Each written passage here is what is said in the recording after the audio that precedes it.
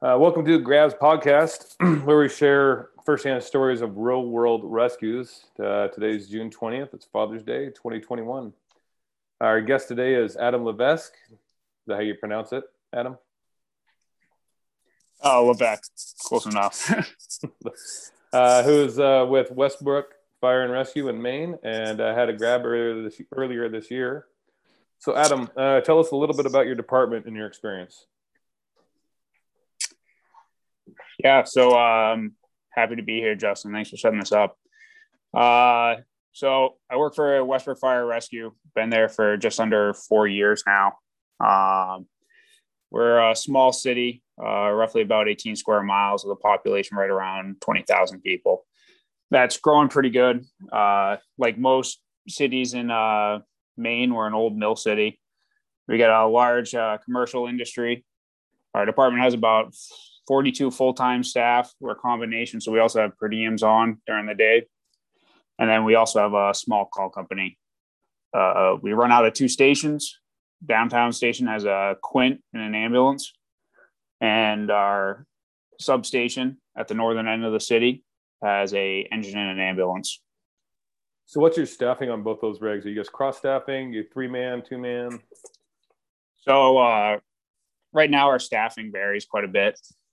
Our minimum staffing is 9 people on duty and our max is 14. So there's a pretty big gap there. But at minimum staffing, which is what the night of the fire was, we have 3 guys on the engine downtown or on the Quint and 2 on the ambulance. And then out at our substation, we have 2 guys on an engine and 2 on the ambulance.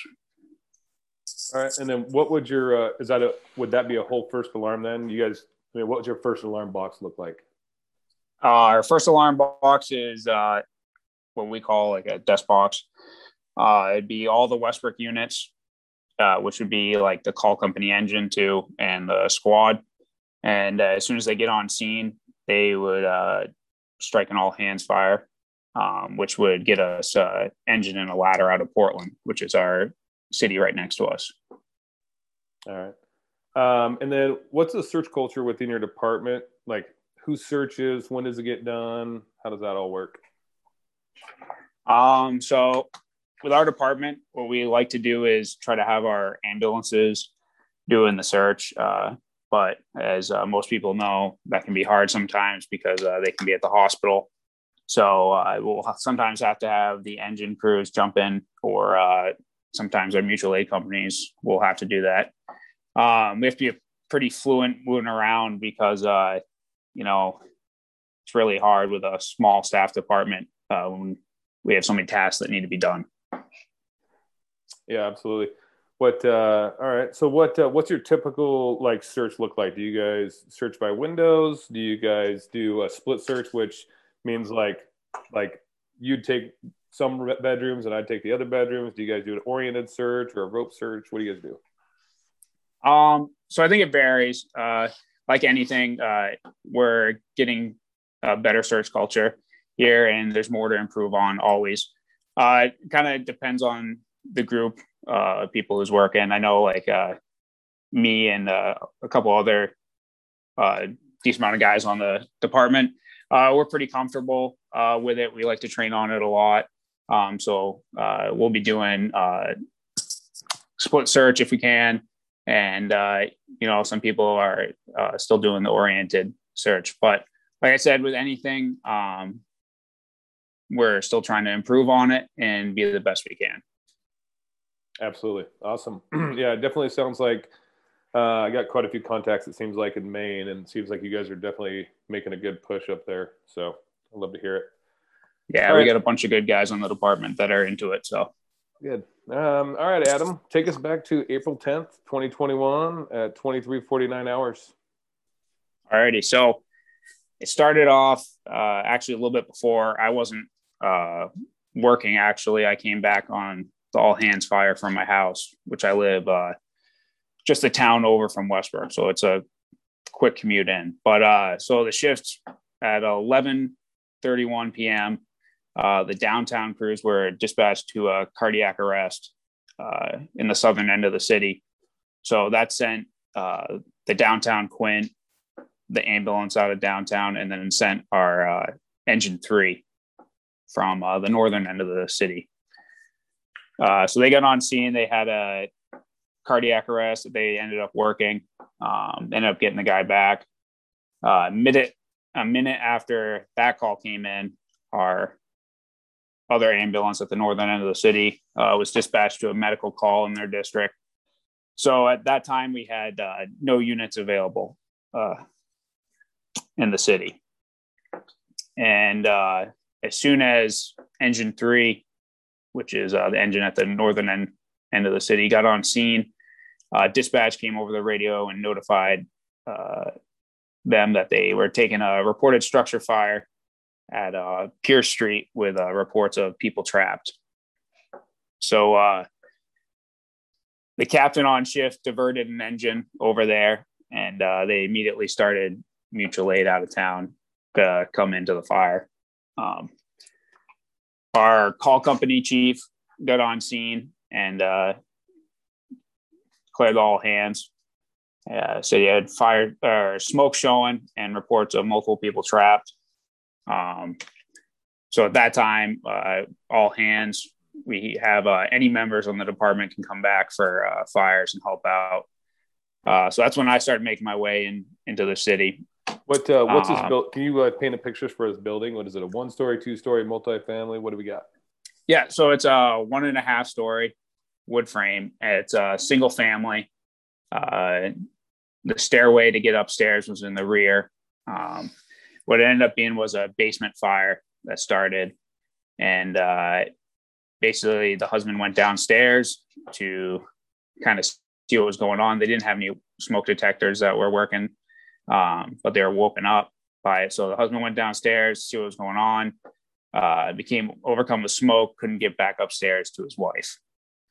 So the engine got on scene, and they didn't have a real location of where the victims were. So the officer threw a ladder and BS the Alpha side second floor. They knew they were kind of on the second floor, so he started doing his search in there. He said he had zero vis at first, and ended up getting pushed out a little bit with the heat and visibility. The only engine that was on scene was engine 3. I should go back, and they only had 2 guys on the truck that night. So while the officer was BS in the Alpha side, the engineer stretched a line and started hitting the fire that was coming out of the basement windows. And that's about when I showed up into this. The officer was coming down the ladder. I grabbed the pack off engine 3, and I asked them what they needed. At that time, they had met up with the victim's husband, and he told us that she was in the bedroom on the Charlie side, second floor. So went around, I grabbed a ladder and a Halligan and got it into place. Slammed it into the window. As the officer got it set up, I masked up, and as he hit the sill, I was ready to go up the ladder. Got up top, finished taking out the rest of the ladder, swept the floor with my hand, and then dove in. I could see about like 1 to 2 feet in front of me. Didn't have any heat at all. Went to the opposite side of the room where I found an open bedroom door, and I found the victim laying in bed. She was kind of alert, not really. Closed the bedroom door and started making her way towards the window. She was kind of crawling with me where we got about 4 or 5 feet away from the window, and she kind of went limp. At that point, we called for a second ladder to the rear. I didn't know that they already had thrown 2 ladders to the rear. I got her to the rear. She was she was limp in my arms at that point. So I handed her out to one of the guys that was on the ladder. And then another guy climbed up the ladder and assisted him with bringing her down to where EMS was waiting in the rear of the building. At that point, finished searching the rest of the room. And once we finished that, another company had came up the interior stairs and met me at the top of the stairwell. What were the conditions when you guys made entry on that Charlie side window? I had no heat at all, but visibility was like 1 to 2 feet from my face. And sorry. There was kind of just like smoke coming out of every corner of the house. Like I said, at the time, I didn't know it was a basement fire. But so I didn't really have an idea where the fire was. It kind of just was coming out of every corner. What was it? And so where was the line at when you guys went Charlie's side? Where was the line at? Was it on the fire? Was it still the engineer off engine 3 throwing it from the outside? What do you guys got? Yeah, we didn't have any line stretching on the inside at all. The engineer was just kind of hitting it from the outside. So he was doing that on the Bravo side. Yeah, this is an interesting one. I love it. We've had, rescues like this at our department. People always question. It's like, okay, you got a first due. It's an engine company. You have working fire. And then the engine company makes a decision to go, all in for search, when there's lines to be stretched as well. It's always interesting to me, like, to have those discussions because, some people argue always take a line, but, over my handful of years of being a firefighter, like there's typically never an always, like, obviously it depend on like conditions and what's going on. So, it seemed like, it sounds like it went successful for sure. And, you guys are doing the right thing. So I want to know a couple things. So you guys had no units available in the city on reported structure fire. Obviously we hear a lot about people saying, hey, we have minimum staffing. Well, I'd say you can't get any less than 0. And then I love to hear that your department, empowers your officers to be able to tap out on a call and divert to another priority call. So is 2 in the window for, starting searches from windows? Is that normal for your department or is that something newer? What do you guys got going on there? I think that's something newer, and especially for me. And I think we're just trying to start pushing it in classes up here, especially. At this fire, it didn't really, by the time I got to her, the officer was just finishing masking up and starting to climb up the ladder. So he didn't really have a chance to get into the room itself. So it seemed like it took a long time, but at the end of the day, it was a lot shorter than I thought. Oh yeah, absolutely. It's quick. Searching beyond the door. Do you guys search beyond the door? Like, let's just say you guys enter by window. Do you guys continue your search, or do you guys go out the window and go back in another window? How's that? Yep. What we've been teaching lately is when the guy goes to the door, does a quick live fire layout, checks conditions to see if we can search past it.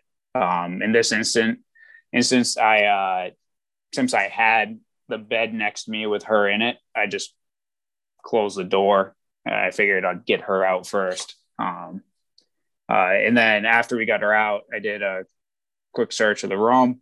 I went to the door again, and then I was met by another search team. So at that point, they told me they did a primary of the second floor. This was their last room. And I kind of just exited out of the building and met up with command after. Yeah, no, that's awesome. After you closed that bedroom door, did you did you see any? Obviously you said it was low heat, so did you see any change in the conditions for like the visibility? Did it get lift right away? Did you get lift off the ground just a few inches? What happened? It was actually a pretty big bedroom window on the rear of the building on the Charlie side. So after we took that out, the lift was incredible. It almost, if you stood up at like 6 feet. So like if I stood up, I would be in the smoke layer. But I mean, down at the floor level, you could see straight across the room. Yeah, nice. I also heard that you guys you were calling for a second ladder, but it was already thrown.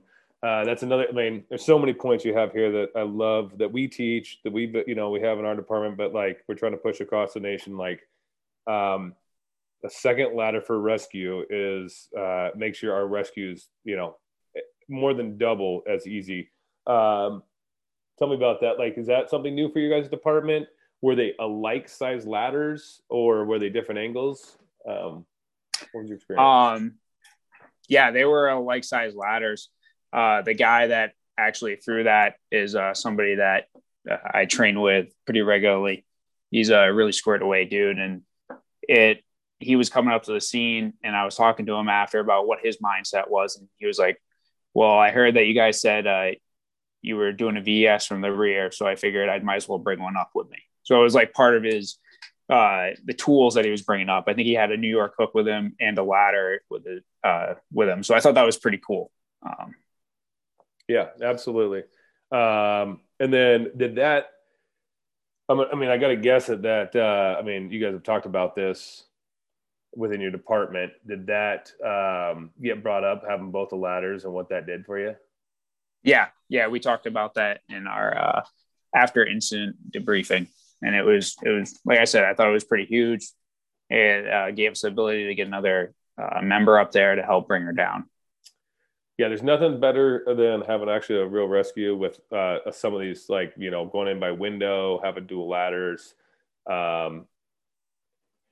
Really actually probably solidify your culture of search in your department. What did you follow up with the lady? And if so, what was her, like, what happened with her? So she was discharged 2 days later from the hospital with, Sure.